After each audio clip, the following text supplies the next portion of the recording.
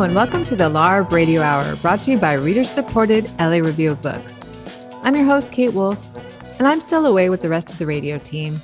So this week we have a panel that LARB presented this summer at the second annual Lit, or Little Literary Fair. It's a real tongue twister.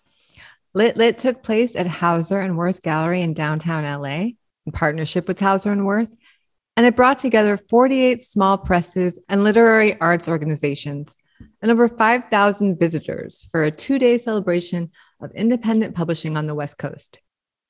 If you're interested, all 5 panel discussions from the weekend are available to watch back for free on litlit.org. But today, you'll be hearing one of these special conversations, and it's called The Art of Translation. It was produced with the Center for the Art of Translation in San Francisco, and it features Andrew Wei Leong, Bruna Dantas Lobato, Robin Myers, and Magdalena Edwards, 4 eminent translators who discuss the hard-fought visibility of their art and offer insight into their methods and projects. Are you a literary translator who has not yet published a book-length work? Consider applying to the new LARB and Yefe Nof Emerging Translation Residency in Lake Arrowhead this winter. Applications are due September 14th. Learn more and apply today at lareviewofbooks.org/events. And now for our show.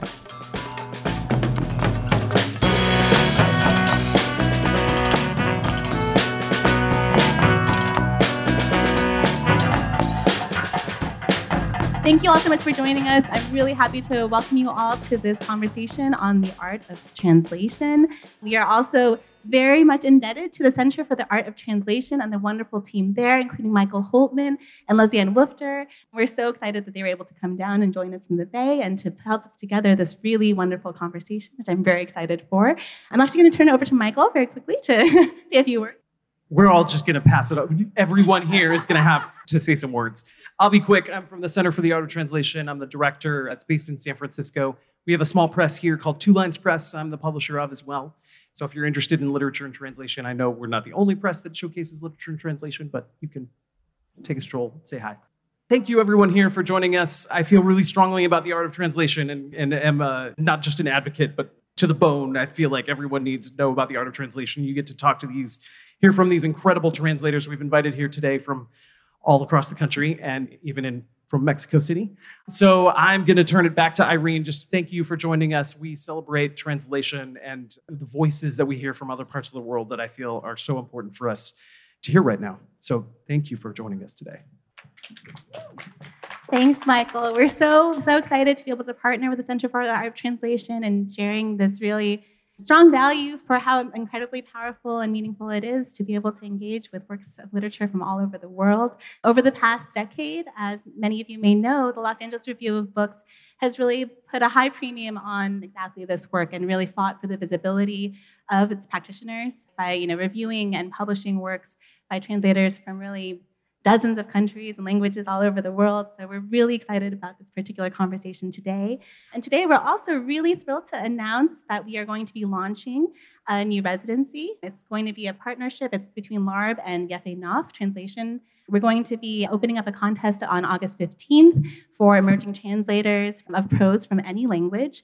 The idea is that the winning translator will have the opportunity to complete and polish the translation of a short story in consultation with our editor-in-chief and longtime literary translator, Boris Drelyuk. You'll get to do this while spending 2 weeks at Yefe Nof's beautiful cottage up in Lake Arrowhead in December. And so stay tuned for more details on that. We'll be announcing and opening up the applications for that on August 15th. So you can find out more at lareviewofbooks.org. We actually do have a brief recording from Gil Soltz, the head of Yefe Nof, who wasn't able to join us today, but wanted to send a quick message. So, bonjour, shalom. My name is Gil Soltz. I'm the founder of the Yefe Nof Residency. Wherever we go in the world, we find minds that have evolved as a result of geography, history, and culture, and yet we still fail to fundamentally understand each other. Is it a question of language? A matter of meaning attached to symbol? Translators have given us the world's minds, and the greatest amongst them deliver the subtlety of transmission. Yefe Nof was founded to honor my father as an unknown author of thousands of stories of hope that have never been recorded, let alone translated. He was an immigrant to the United States who had his own clever vernacular and often read in his native language. We are honored to partner with the LA Review of Books and bring this announcement to you at LitLit. I'm sorry I couldn't be there in person. We look forward to hosting your work, which will no doubt help us see ourselves through another system of experience. The woods are lovely in the days before winter really sets in, and one emerging translator will have this all to themselves. 80 miles, 130 kilometers from where you're now sitting at Yafé Neuf. I'm hugely thankful to Irene, Kelly, Boris, and Larb for the opportunity to make this announcement in my own words. And I hope you apply. Best of luck. Wonderful. So without further ado, it's my great pleasure now to introduce the moderator of today's conversation, Magdalena Edwards. Magdalena is a writer, actor, and translator from Spanish and Portuguese. We've been so thrilled and lucky to have her as a contributing editor here at LARB, and her work has appeared not only in our pages, but also those of the Paris Review, the Boston Review, the Millions, the London Review of Books, and many, many more. Her translations include the works of Clarice Lispector, Julio Cortázar, Raúl Zurita, Nicanor Parra, Noemi Jaffe, Marcia Tiburi, Silviana Santiago, and Oscar Cantardo. Her essay, The Body Speaks, Clarice Lispector on Screen, will appear in the forthcoming volume After Clarice, Reading Lispector's Legacy in the 21st Century, which is edited by Ariana X. Jacobs and Claire Williams. We're so honored to have Magdalena join us in moderating this conversation and all of these really wonderful, brilliant translators as well. Thank you so much for joining us, and I'll turn it over to you. It's so wonderful to be here. Thank you. It's so nice to be gathering again in person. A couple of things that have come up for me already in terms of translation from these introductions and the words that we heard recorded that were doubled is this idea of doubling. And when you translate, you carry something from one language into another, but of course it's not a photocopy, it's different. And you travel. Translation is a way of traveling. So I'd like to travel with each of our panelists today. And my first question is, well, please introduce yourself, tell us your name, tell us a little bit about you, and tell us how did you get into translating? And tell us about your first book-length translation project. Hi, I'm Bruna. I translate Brazilian literature from Portuguese into English. I first came into translation as a way to not forget about one of myself. I came from Brazil to college in Vermont, and I was studying English and some French literature, reading Flaubert and Henry James, and then going to creative writing classes where we read best American short stories of the century or anything. It felt like my Brazilianness or my past or my childhood was locked away, and I had somehow lost the key. And then reading these beautiful books that I made my mom mail me, and it took forever to arrive, I just felt like speaking Portuguese did something for me than make me a foreigner or make me have an accent. It was a really beautiful experience. I loved reading all the books, and I loved that I carried this secret now, that I loved these authors that no one knew and that I knew them. I mean, of course, the whole country, continents worth of people knew them. But in Vermont, I knew them. Yeah, and then I took a translation class. I had a wonderful teacher who was encouraging, who saw that my foreignness could be an asset and not a liability. That felt rare back then. It felt special. So I kind of held on to that. And I continued doing my other things. I continued reading lots in Henry James for whatever reason, mostly because my class is required. But then I also started translating this book called Moldy Strawberries that was published in Brazil 40 years ago, in 1982, by Caio Fernando Abreu. And it was a book about the AIDS crisis and the military dictatorship in Brazil, and a lot of longing and loneliness and being alone in apartments, listening to Pink Floyd in the middle of the night, getting a little high and feeling kind of sorry for yourself, and then also excited that you're alive despite all odds.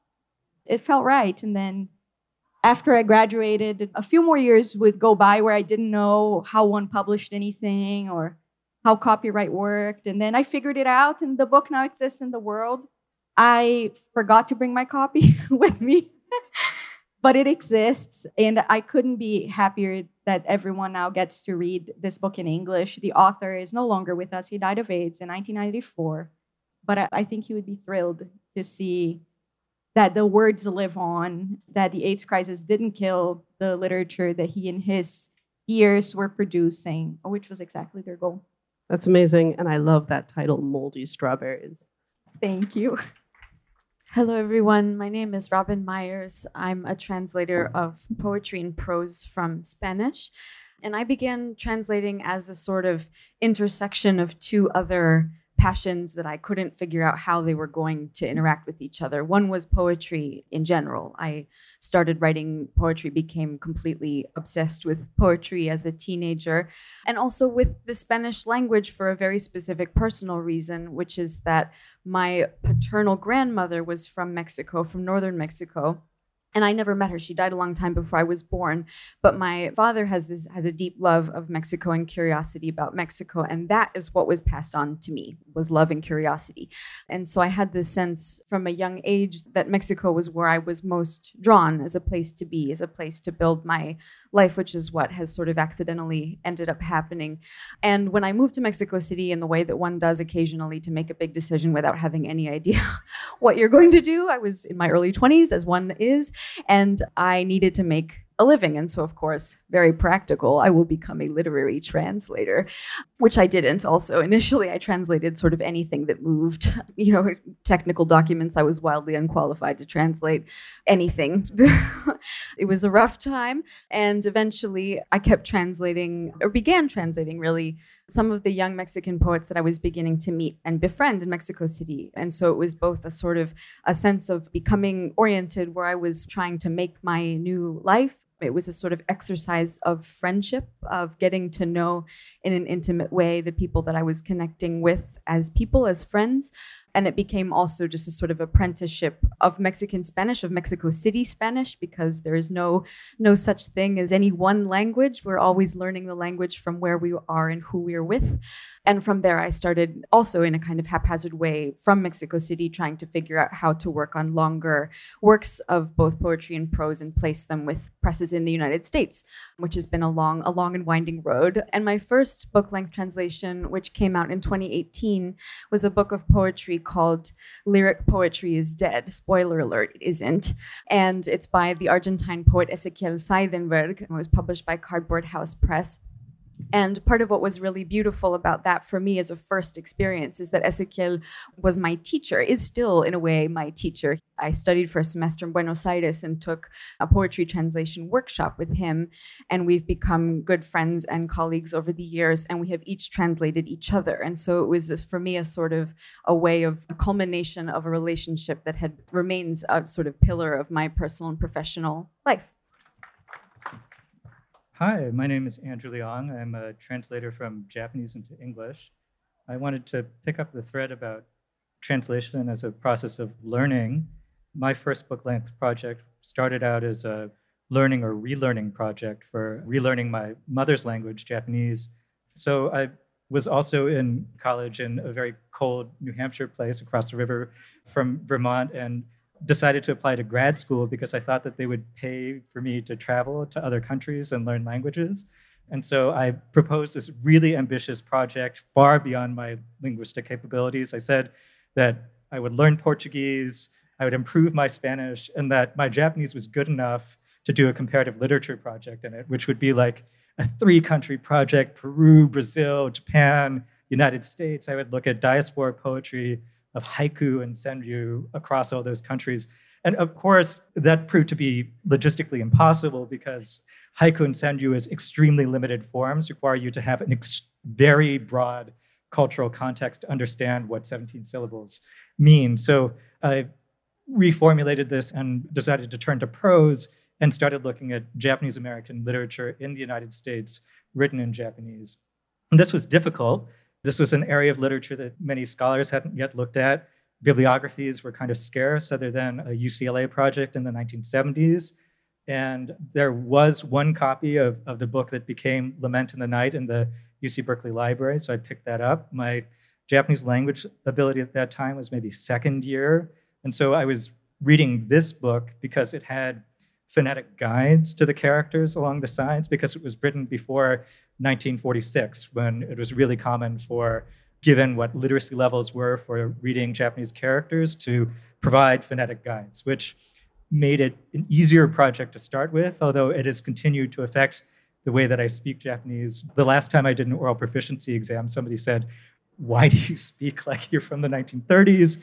Why are you using so many Chinese compounds?" Like, all of this is partly due to the fact that I learned or relearned Japanese through the lens of 1920s immigrant Japanese literature. So I picked that up, and over the course of 4 to 5 years, revised, corrected some egregious mistakes that I had made in my learner's translation of the text, and then spoke to the folks at Kaya Press, who gave me a contract to do this, and then said, do some additional research. You can write an introduction.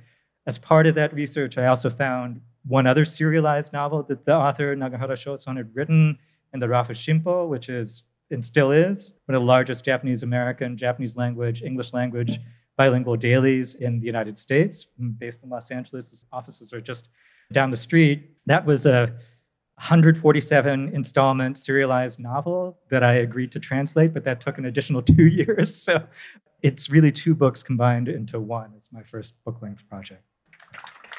Thank you so much.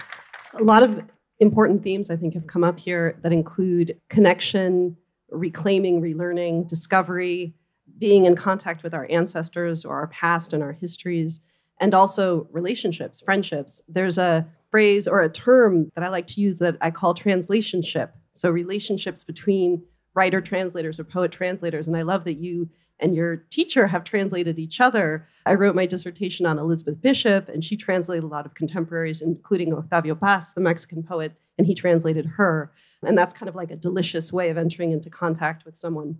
So I'd like to ask each of you to bring us into contact with some of your translation by reading for us. And that also brings me to music and rhythm and the flow of language. And so take it away. Bruna, please. This was published by Archipelago Books. The name of the story is Beyond the Point. It was raining, raining, raining, and I was going into the rain to meet him. No umbrella or anything. I was always losing them in bars. I was holding just a bottle of cheap cognac tight against my chest. Hard to believe it said this way, but that was how I was going through the rain. A bottle of cognac in hand and a wet pack of cigarettes in my pocket. At one point, I could have taken a cab, but it wasn't very far away, and if I took a cab, I couldn't buy cigarettes or cognac. I thought hard. It would be better to get wet because then we could drink the cognac. It was cold, not that cold. It was more the dampness seeping through the fabric of my clothes, through the holes in the thin soles of my shoes, and we would smoke, would drink without limit. There would be music, always those hoarse voices, that moaning sax, his eye having settled on me, the warm shower loosening my muscles. But it was still raining. My eyes burned from the cold. My nose started dripping. I would wipe it with the back of my hand, and the snot would harden quickly over my nose hairs. I shoved my reddened hands deep into my pockets, and I was going, jumping over puddles with frigid legs, so frigid my legs and my arms and my face that I thought of opening the bottle to have a sip. But I didn't want to get to his house half drunk, breath stinking. I didn't want him to think that I'd been drinking, and I had been. Every day a good excuse. And I was also thinking that he would think I was broke, arriving on foot in all that rain, and I was, stomach aching with hunger. And I didn't want him to think I hadn't been sleeping, and I hadn't. Dark circles under my eyes. I would have to be careful with my lower lip when smiling, if I smiled, and I almost certainly would when I saw him, so that he wouldn't see the broken tooth and think I'd been letting myself go, and I had been. Avoiding the dentist, and everything I'd done and been, I didn't want him to see or know, but thinking that giving me a heartache because I was realizing, in the rain, that maybe I didn't want him to know that I was me, and I was. A confusing thing started to happen in my head, this idea of not wanting him to know I was me, soaked in that rain that kept falling, falling, falling. I wanted to go back to some place warm and dry, if there was such a place, and I couldn't remember any, or stay right there forever in that gray intersection I was trying to cross but didn't. The cars splashing rainwater and mud on me as they passed, but I couldn't. Or I could have but shouldn't have, or I could have but didn't want to or didn't know how. how to stop or turn back. I had to keep going to meet him. He would open the door for me, the moaning sax in the background, and maybe a fireplace, pine nuts, old wine with cinnamon and cloves, those winter things, and even more. I had to stop the urge to turn back or stand still because there is a point I was realizing. When you lose control of your own legs, not exactly, but the slow realization that the cold and the rain wouldn't even let me chew properly. I was beginning to learn that there is a point, and I was torn, wanting to see beyond that point, and also the pleasure of him waiting for me hot and ready. A car came closer and drenched me completely. A river would come out of my clothes if I wrung them. So I decided in my head that after opening the door, he would say something like, "Look how wet you are," with no astonishment, because he was expecting me. He was calling me. I was only going because he was calling me. I dared. I was going beyond the point of staying still, now through the path of leafless trees and the dead-end street I was seeing again, in that strange way of having already been there without having been. I hesitated, but I was going through the middle of the city, like an invisible thread coming out of his head up to mine. Whoever saw me wet like this couldn't see our secret. Only saw a wet guy without a raincoat or umbrella, just a bottle of cheap cognac tied against his chest. It was me he was calling through the city, pulling the thread from my head to his. In the rain, it was for me that he would open his door, getting very close now. So close I felt a warmth rise up to my face, as if I drunk all the cognac. He would change my wet clothes for drier ones, and would softly take my hand in his, caressing them slowly to warm them, chasing away the purple of my cold skin. It was that getting dark. It was still early, but it was getting dark early, earlier than usual, and it wasn't even winter. He would make a large bed with lots of blankets, and it was then that I slipped and fell, all of a sudden. And to protect the bottle, I squeezed it against my chest and hit a rock. And besides rainwater and mud from the cars now, my clothes were also soaked in cognac, like a drunk, stinky. We wouldn't drink it then. I tried to smile, gently, my lower lip almost motionless, hiding the stump of my tooth, and I thought of the mud he would wipe off tenderly, because it was me he was calling, because it was me he was choosing, because it was for me and only for me he would open his door. It kept raining, and it took me a long time to get up from that puddle of mud.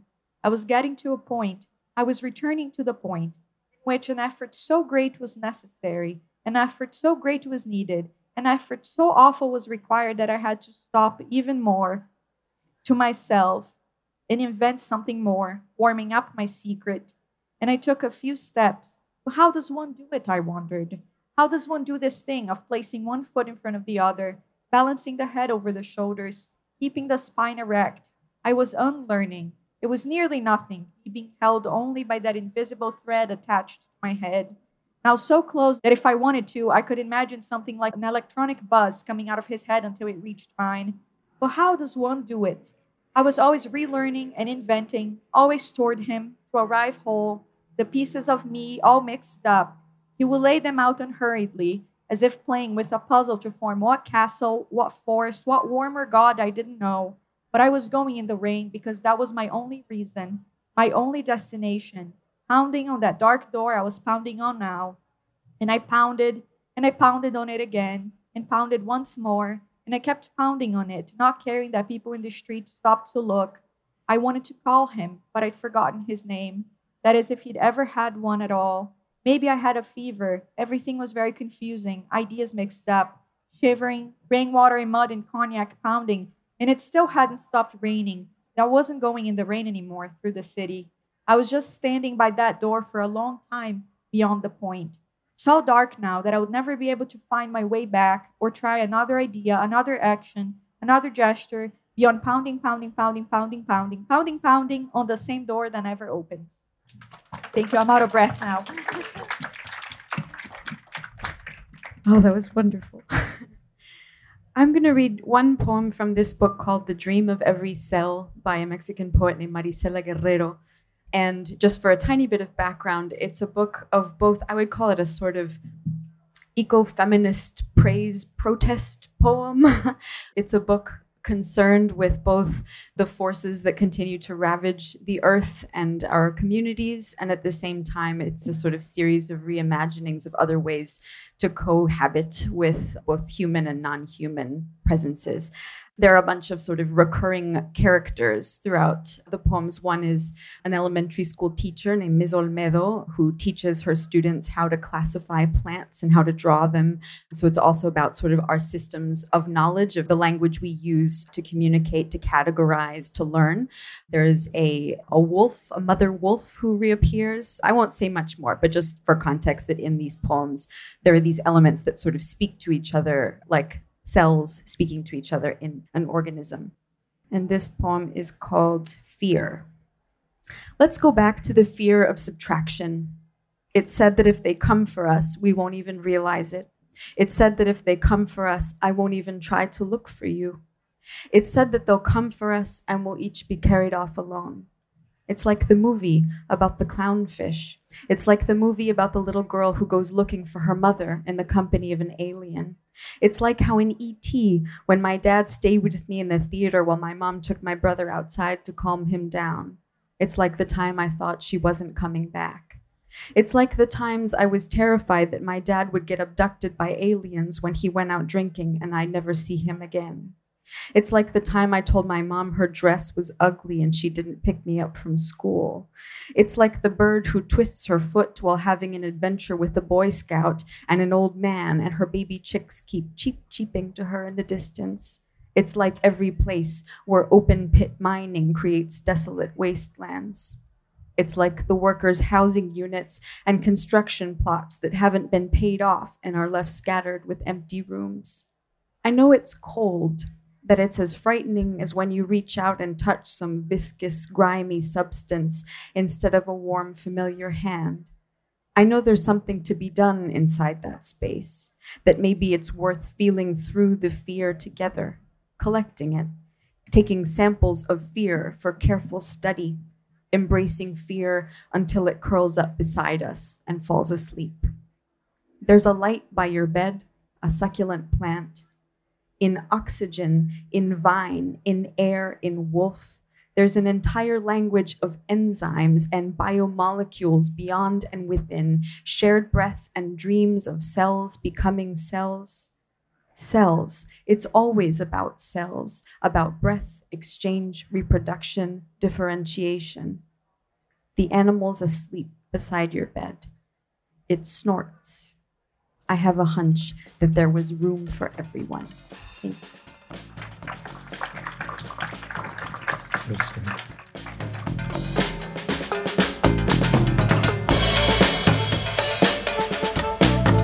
You're listening to a special installment of the LARB Radio Hour featuring Andrew Wei Leong, Bruna Dantas Lobato, Robin Myers, and Magdalena Edwards on the art of translation.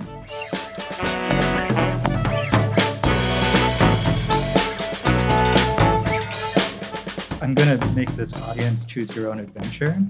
So you have your choice of flowers or death.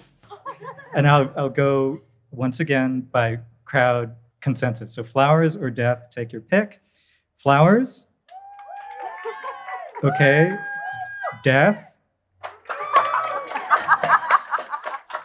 That's a good way to take the temperature of a room or an outdoor space. Okay, this is from Lament in the Night. It's set in downtown Los Angeles, so appropriate and a summer moment.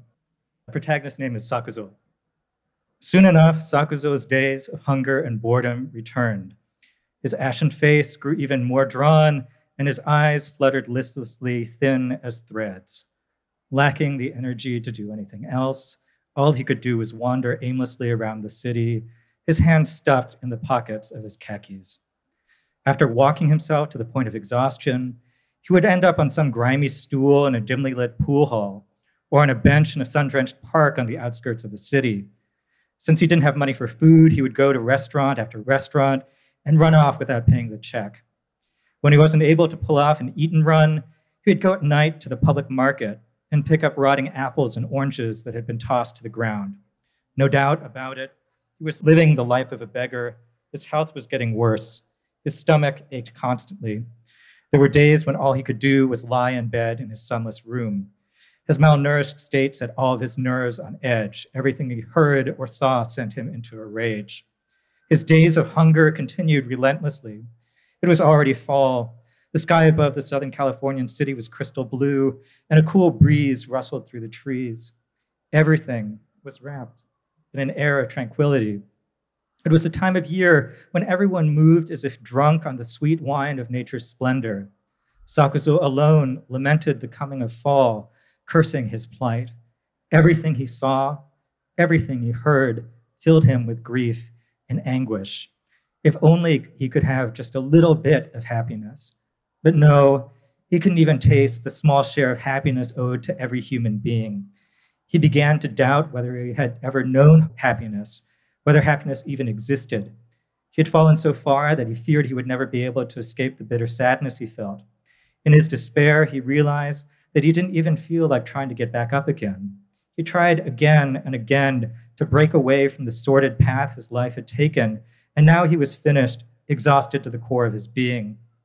If his past and present were nothing but empty dreams, then what good could come from such weariness and despair? If the souls of the dead are reborn from the graveyards of torment, suffering, and defeat, then what bright promise might lie in Sakuzo's future? Only death. The only thing waiting for him was the dark red specter of death. So I have several more questions for you three, but we're going to open up to audience questions soon. So if you do have a question, formulate it as such, please, not as a comment. And before we get to that, before we open it up to all of you, I'm going to ask one more question for now. And that is this: how do you approach translation in terms of creativity and technique? I'm particularly curious about moments of sarcasm or humor or irony, if that speaks to you, but if not, it could be another type of moment. For me, I think I approach a lot through the affective experience. Like I try to capture the emotions while also capturing the music. For me, both rhythm, well, specifically with this book too, the music of the prose was very important. You know, the ups and downs, the climaxes, the crescendos, that was important. But it also had this emotional load that needed to be deeply felt.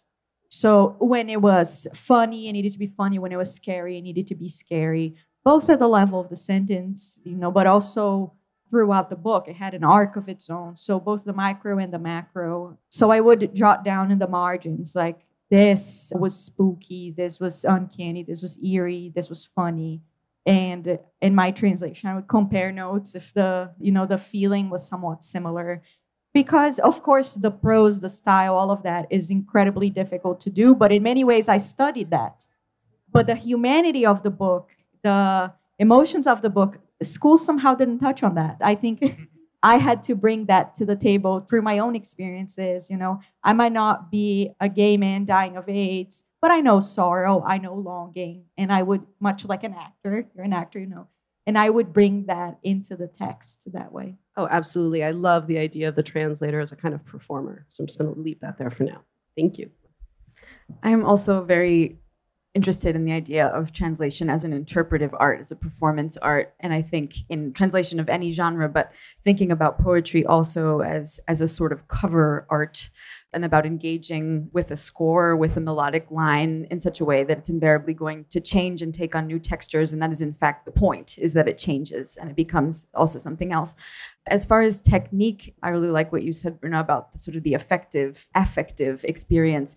And I think a lot about the sort of tools of poetry, of engaging with poetry as a sort of continual reminder that language is stuff. It's a material thing that you use and shape, and it is always showing you how it's working. And so I think when it comes to emotional texture, I think a lot about the ways that the textures affectively of Spanish and the textures of English use often different materials to get at a shared experience. And so I think something like, Magdalene, you've asked about irony and sarcasm and humor, which is tricky always. I think humor is just this sort of elevated level of human communication in general.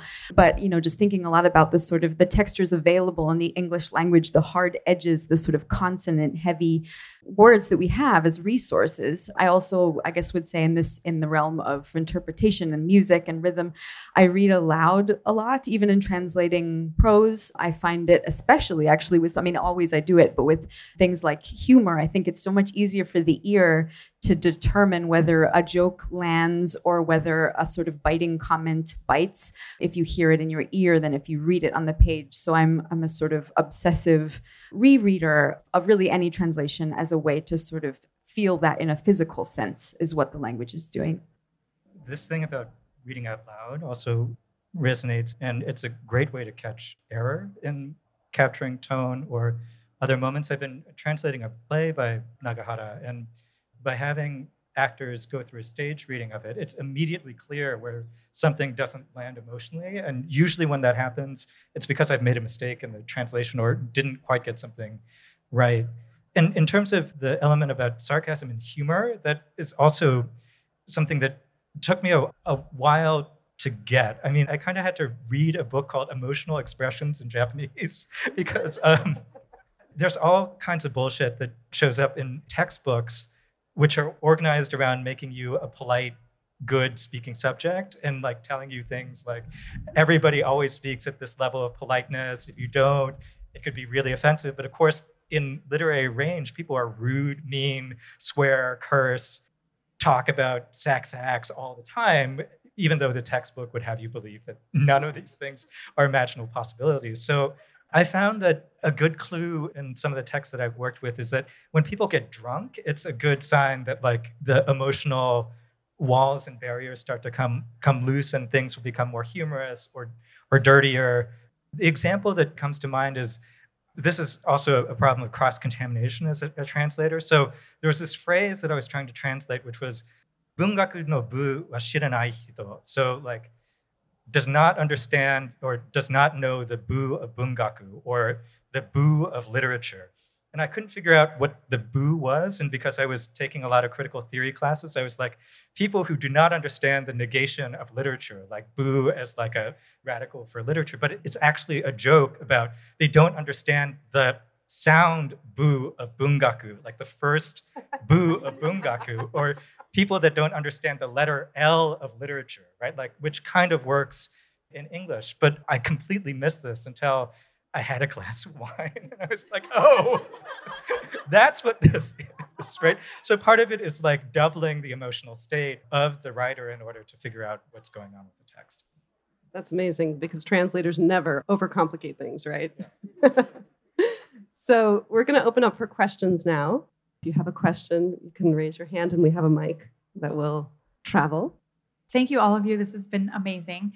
I wanted to ask if there have been moments when you're reading a piece that you're going to translate. I don't know, and I'm not a professional translator of any sort. So I wonder, are there moments of like sorrow or grief where you're like, there's no way to literally convey the original exact intent because humor doesn't translate or this concept doesn't exist in the language I'm translating to?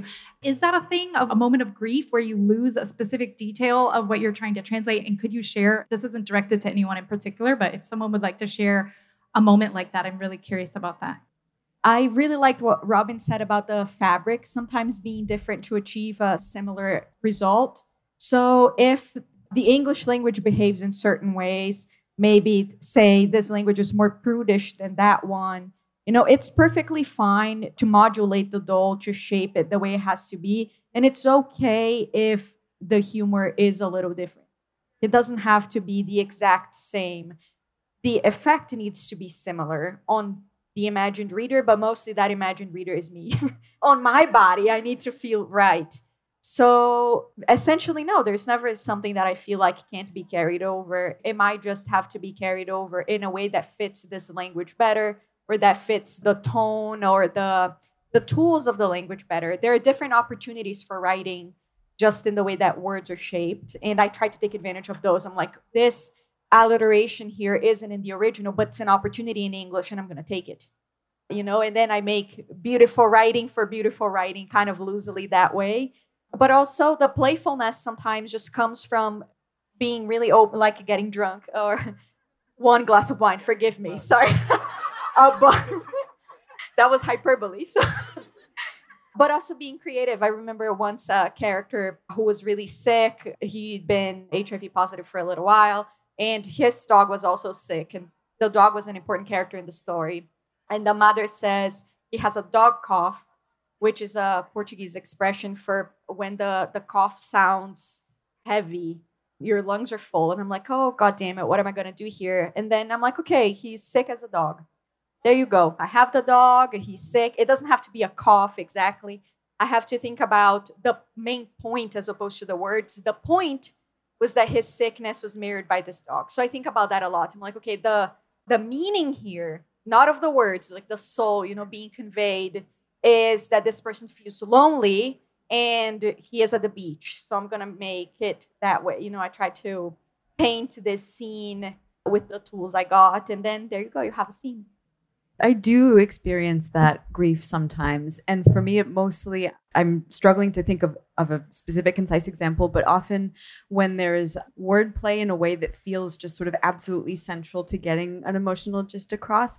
And sometimes that can happen in such a sort of perfect kind of self-contained way that there is this sense of that there's just not a way I can make it happen in this way. But I think like Bruna is saying, I often think of it, especially in poetry, as an excuse to thinking about the relationship between the parts and the whole, and often sort of displacing a moment like that onto something else. And so there won't be a sort of this kind of compulsory, this one-to-one correspondence, but it's the sense of how to make something happen in a different moment. I'm actually thinking of an example that isn't mine. It has to do with a poet that I've also translated named Dolores Dorantes.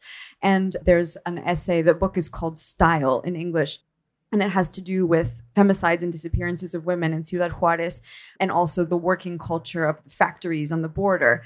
And her translator of that book, named Jen Hoffer, wrote in her translator's note about a word that she uses a lot, which is mina. And in Spanish, that means mine. But it also, depending on where you are in Latin America, can also be a word to say girl. And so there was this incredibly evocative double play. And there just isn't a single word in English that can do both of those things. So I think there are these moments of just, but wanting to find another way to do justice to the intent behind it, and to finding another place where the language can be flexible in that way. I at first interpreted your question in a different way, which is about translation of grief. So not grief about lost translation, but it kind of overlaps. I've been working on literature written by Japanese American incarceration folks in Tule Lake. So this was a camp for people who marked no and loyalty questionnaires and were draft resistors or others. And there's a story by George Nozawa, who was born in the United States but educated in Japan. It's called The Father of Volunteers. And it imagines grief from the perspective of a loyal father who sends 3 of his sons to war as volunteers. And so there's already a kind of imaginative act there. And then the pattern of grief was itself a kind of translation. So what I started noticing was that the father character was a good Christian, and biblical cadence, like Job-like, Book of Job-like rhythm started showing up. And so it was like, oh, this is like what Job sounds like in Japanese, and I can translate back or into that kind of register in order to get across the sense of like repetition, parallelism, and lamentation through what that was. So I guess it's the inverse, right? It's like a happy solution for horrific grief. Thank you. Any other questions? Yes. Hi, I have a couple of questions. One is about punctuation. So you may decide as a dog's cough is not the right way, that's sick as a dog. But what do you do about punctuation if you disagree or it doesn't quite work in English, but it's there? So I have a 2-part question. Second question is, what do you think of theme translation? The famous P&V for Dostoevsky, which everyone says it's much, much better than the original translation. So do you consider that, or have you ever tried it? So those are the 2 questions. Punctuation is such a great problem that comes up every time. For example, for dialogue in Romance languages, sometimes you have an em dash or these brackets, and in English, it's quotation marks. So if it is, the standard notation in this language, I go standard for standard, that kind of thing. The short story I just read is pretty much in a single sentence throughout the entire thing. Comma splices galore. So that was a case that, to me, that was deliberate. If you haven't, a text block could be so breathless, so I kept it. In another story that might be, lots of comma splices, but it doesn't seem to be purposeful. It's incidental to that language as opposed to a feature of the story. Then it's okay for me to remove. So I think a lot about that. Is it incidental to the language, or it is maybe part of the author's style, or maybe a feature of the story? And then depending on my decision there, I'm going to see how I'm going to carry over. The other question was about co-translation. Yeah, thank you. I co-translate all the time. I think translation is already collaboration, right? I am already kind of creating this collaborative quilt with somebody else. It definitely invites that dialogue with another reader I trust. I'm working on a co-translation right now, a book, and it's been lovely to go back and forth and be like, what do you think of this joke? What do you think of this sex scene? And just trying to make it work with our voices combined and our strengths combined and checking each other's weaknesses. I feel like Robin has more experience with this than me, so I will just pass it along. I actually agree so wholeheartedly with everything Bruna said about punctuation that I'm not going to respond to that question. That's exactly how I think about it too. And I'm currently working on a number of several co-translations, and I find it really exciting and also heartening. I think there is something that's thrilling, but can be really scary about the sort of solitary decision making that goes into translation. And I think in something like even the example, say, from the question that was asked previously about, Mina as a word that can mean two different things, and how do you sort of come up with a solution that feels like it respects the intent of the text, to be able to have somebody else to make that decision with is very reassuring. It makes it feel like this more sort of bolstered, this more supported process. I think it's also a reminder about how local language is, even within the language we're translating into. I recently have a co-translation of a novel with my co-translator is from the UK. So it's sort of like a translation and a half. There are many, many times, many more than I was expecting, where we had a completely different colloquialism, where the tone of a joke, the tone of dialogue was really very, very different. And the book was published by a press in the UK, but they distribute in the US as well. So you're thinking about audience in different ways, about sort of where is this going to be read, how to come up with solutions that ideally sort of feel approachable or recognizable in both places, but still respecting how invariably local it is. So that's been really interesting for me too. I would maybe just add on to the punctuation thing. Historically, Western styles of punctuation didn't really exist in Japanese, along with gendered pronouns in the 1800s, and were really kind of an artifact of translation. So people trying to imitate Western literature by putting commas, periods, and other things into the text. In play text, some of the things I found difficult to translate and have actors come back to me is that one of the innovations in Japanese punctuation is not just an ellipsis, but like a 6 dot or a 12 dot or like 18 dot ellipses. And it's like when you give an actor that, it's like, okay, what am I supposed to do? Like, am I just supposed to like stare off into the distance for 18 beats? Right. So that's part of the process of like filling that in and exploring what the punctuation or rhythm of the language might be. I would say that my thoughts on co-translation is that I'm just starting a project with Kenji Liu and Lisa Hoffman-Kuroda where we're translating like Dadaist poetry from the 1920s by a Japanese-American poet. And it's great to have two other folks to go to and say, it's not just me, right? This is really weird. And have that kind of teamwork aspect where I think things can go really awry with co-translation. And I've seen this happen a lot with Japanese translation in particular, is if one translator is like the native informant of the language and the other is like the target language informant. And that just produces like mediocrity, not always, but like it can really lead to overcorrection of interesting language in the original to make it sound good in English. And I've seen like really abusive, unintentionally so, like all good intention, but like I'm speechless. Just like it's not good. Like it's better if co-translators at least are starting from everybody having some level of linguistic movement between the two languages and not as just like an unequal, like you just tell me what this means and I'll turn it into poetry, right? Like that really should never happen.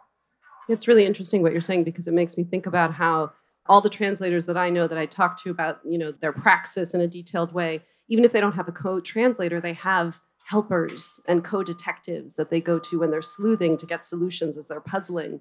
And then you made me think also about Elizabeth Bishop's project. She edited the first book of translated poetry from Brazilian Portuguese into English, and she got a lot of contemporary, well-known poets in English to do the translations, but there was some backstage work with an original native speaker of the language, but that person wasn't credited. So as you go into sort of a history of different translation projects, you often find these kind of invisible workers or artists or craftspeople. Andrew, I wanted to know, do you find yourself relying more and more on rehearsal as an opportunity to draft your translations of theater? Yeah, so especially for plays, because they're designed to be read out loud and also to be adjusted from script format. Like this happens all the time. And so methodologically, I'll translate or transcribe as straight as possible and then see what happens. And also ask actors during their first reading to read it as written as much as possible.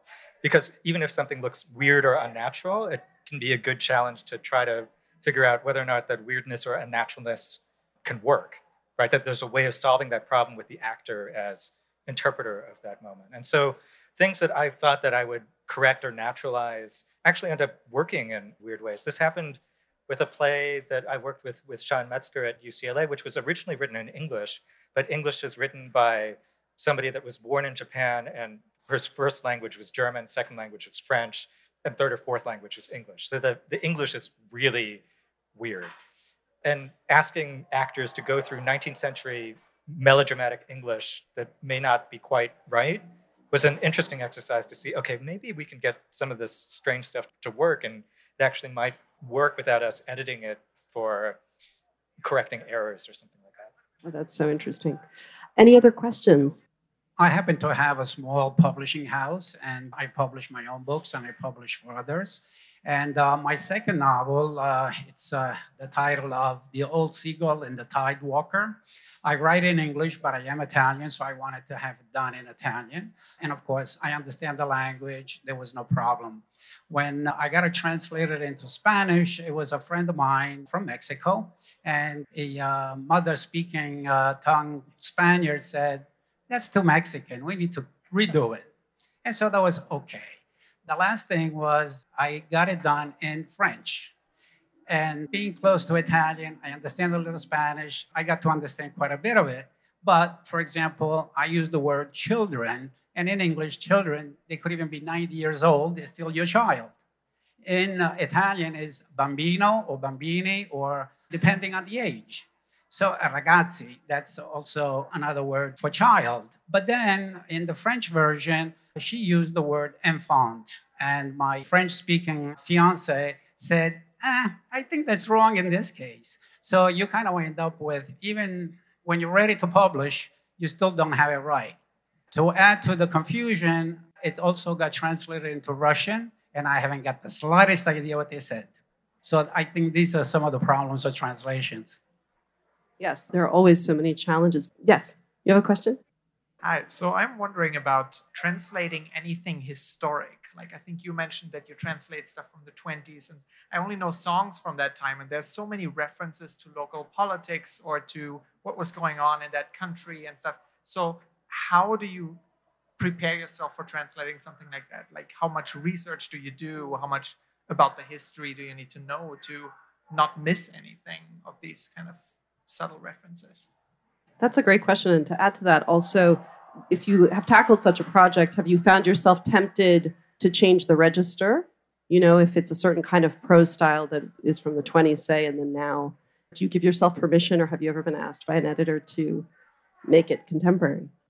When I'm translating something more historical, especially when it's something that I wasn't there for, I try to get really immersed in the kind of voice of the time. When I translated 80s drug lingo, full of dudes and all kinds of things, it was really fun to see what was the language in the US at the time, but also the Portuguese. And I didn't go exactly one for one, 80s for 80s, because it is still a contemporary publication, right? The readers won't be the same kinds of readers that would be then. So I kind of had to, it's almost anachronistic, because it is written right now with language that couldn't have been used in the 80s. And that is permissible. It is like within the framework of the genre, translation as a genre, right? That is read in a particular way. But I do enjoy having a sense of authenticity, as long as I know that the authenticity is artifice. I am putting that on like a little magic trick. But in terms of research, I do a lot of research. I watched tons of movies. I did like I create little syllabi for myself, and I'm like, I'm going to do a class on camp. And I did that, and it was a lot of fun. And I got to use a lot of it in the book. The book also, every single story has references to a variety of songs. So I listened to all of them. And then at the end, when we have to do a lot of book promotion and all of that, we try to publish essays or other things around the same time the book's being published to help, the publicity push. So I wrote about some of that research and made playlists so that people could listen to it while reading the book, that kind of thing. That exists as a paratext. You can read the book as is, but you can also, if you are a nerd like me, you can also kind of access the extra material. I think it's a lot of fun. If you're passionate about a project, it's a lot of fun to just go head on and do it all. Your question is a great reminder about research in general as part of the translation experience, about just sort of every context involving a certain amount of immersion and reading and asking questions, interviewing people, sort of really doing your homework, in the sense of the background and the world. And I think I've translated mostly contemporary authors and largely books that are set in contemporary times. But one example that's an exception is I translated a book of letters by a Puerto Rican poet from the first half of the 20th century. And so her poetry, and it wasn't, they had somebody else translating the poetry, but it feels very much in a register of an older time. And they're all metered, they're all rhymed. It has a sort of declamatory feel, but the letters don't at all. In the letters, there is language present that feels a bit more old-fashioned than what we would use now, but they feel just like somebody speaking to you. And so that felt, initially, it was a big relief to me. And then it also felt intimidating in a different way because, in the same way that you can hear somebody speaking on the radio from the 40s, there's an accent, there's a phrasing, there's a cadence, there's a certain form of exclaiming or of expressing concern that may be very colloquially in a totally recognizable way, but they still sort of feel in contact with another time. So I tried to think about that, about sort of what the conversational micro shifts from age to age, and to make it feel very fresh and spoken, and at the same time not feel like it's somebody who's writing you an email yesterday.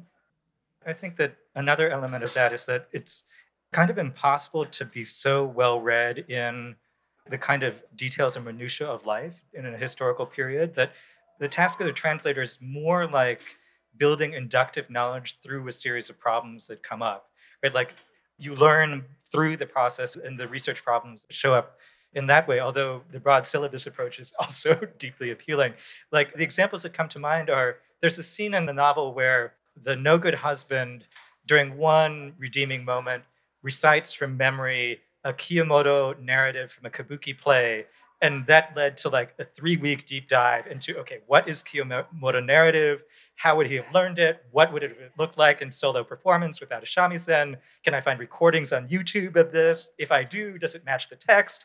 Are there errors involved, right? And no one would ever research this way unless they were presented with this very specific problem. So it shifts things that way.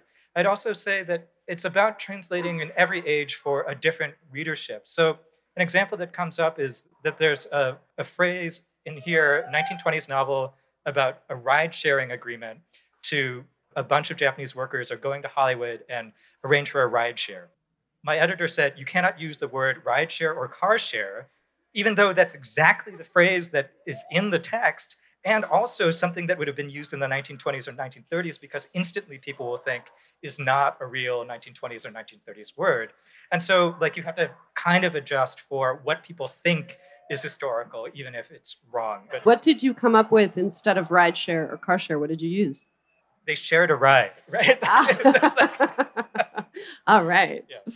Do we have any final questions? Are we good? Oh, we're good. Okay, so thank you, everyone, for coming. And if you have additional questions, I do think our panelists are friendly, so you can always approach us after. Please read translations, and thank you again for being here. Thank you. Just give it up one more time for Andrew, Bruna, Robin, and Magdalena. Thank you so much. You're incredible. Thank you for your patience. That was a special installment of the LARB Radio Hour, featuring Andrew Wei Leong, Bruna Dantas Lobato, Robin Myers, and Magdalena Edwards on the art of translation from this summer's Lit Fair at Hauser & Wirth.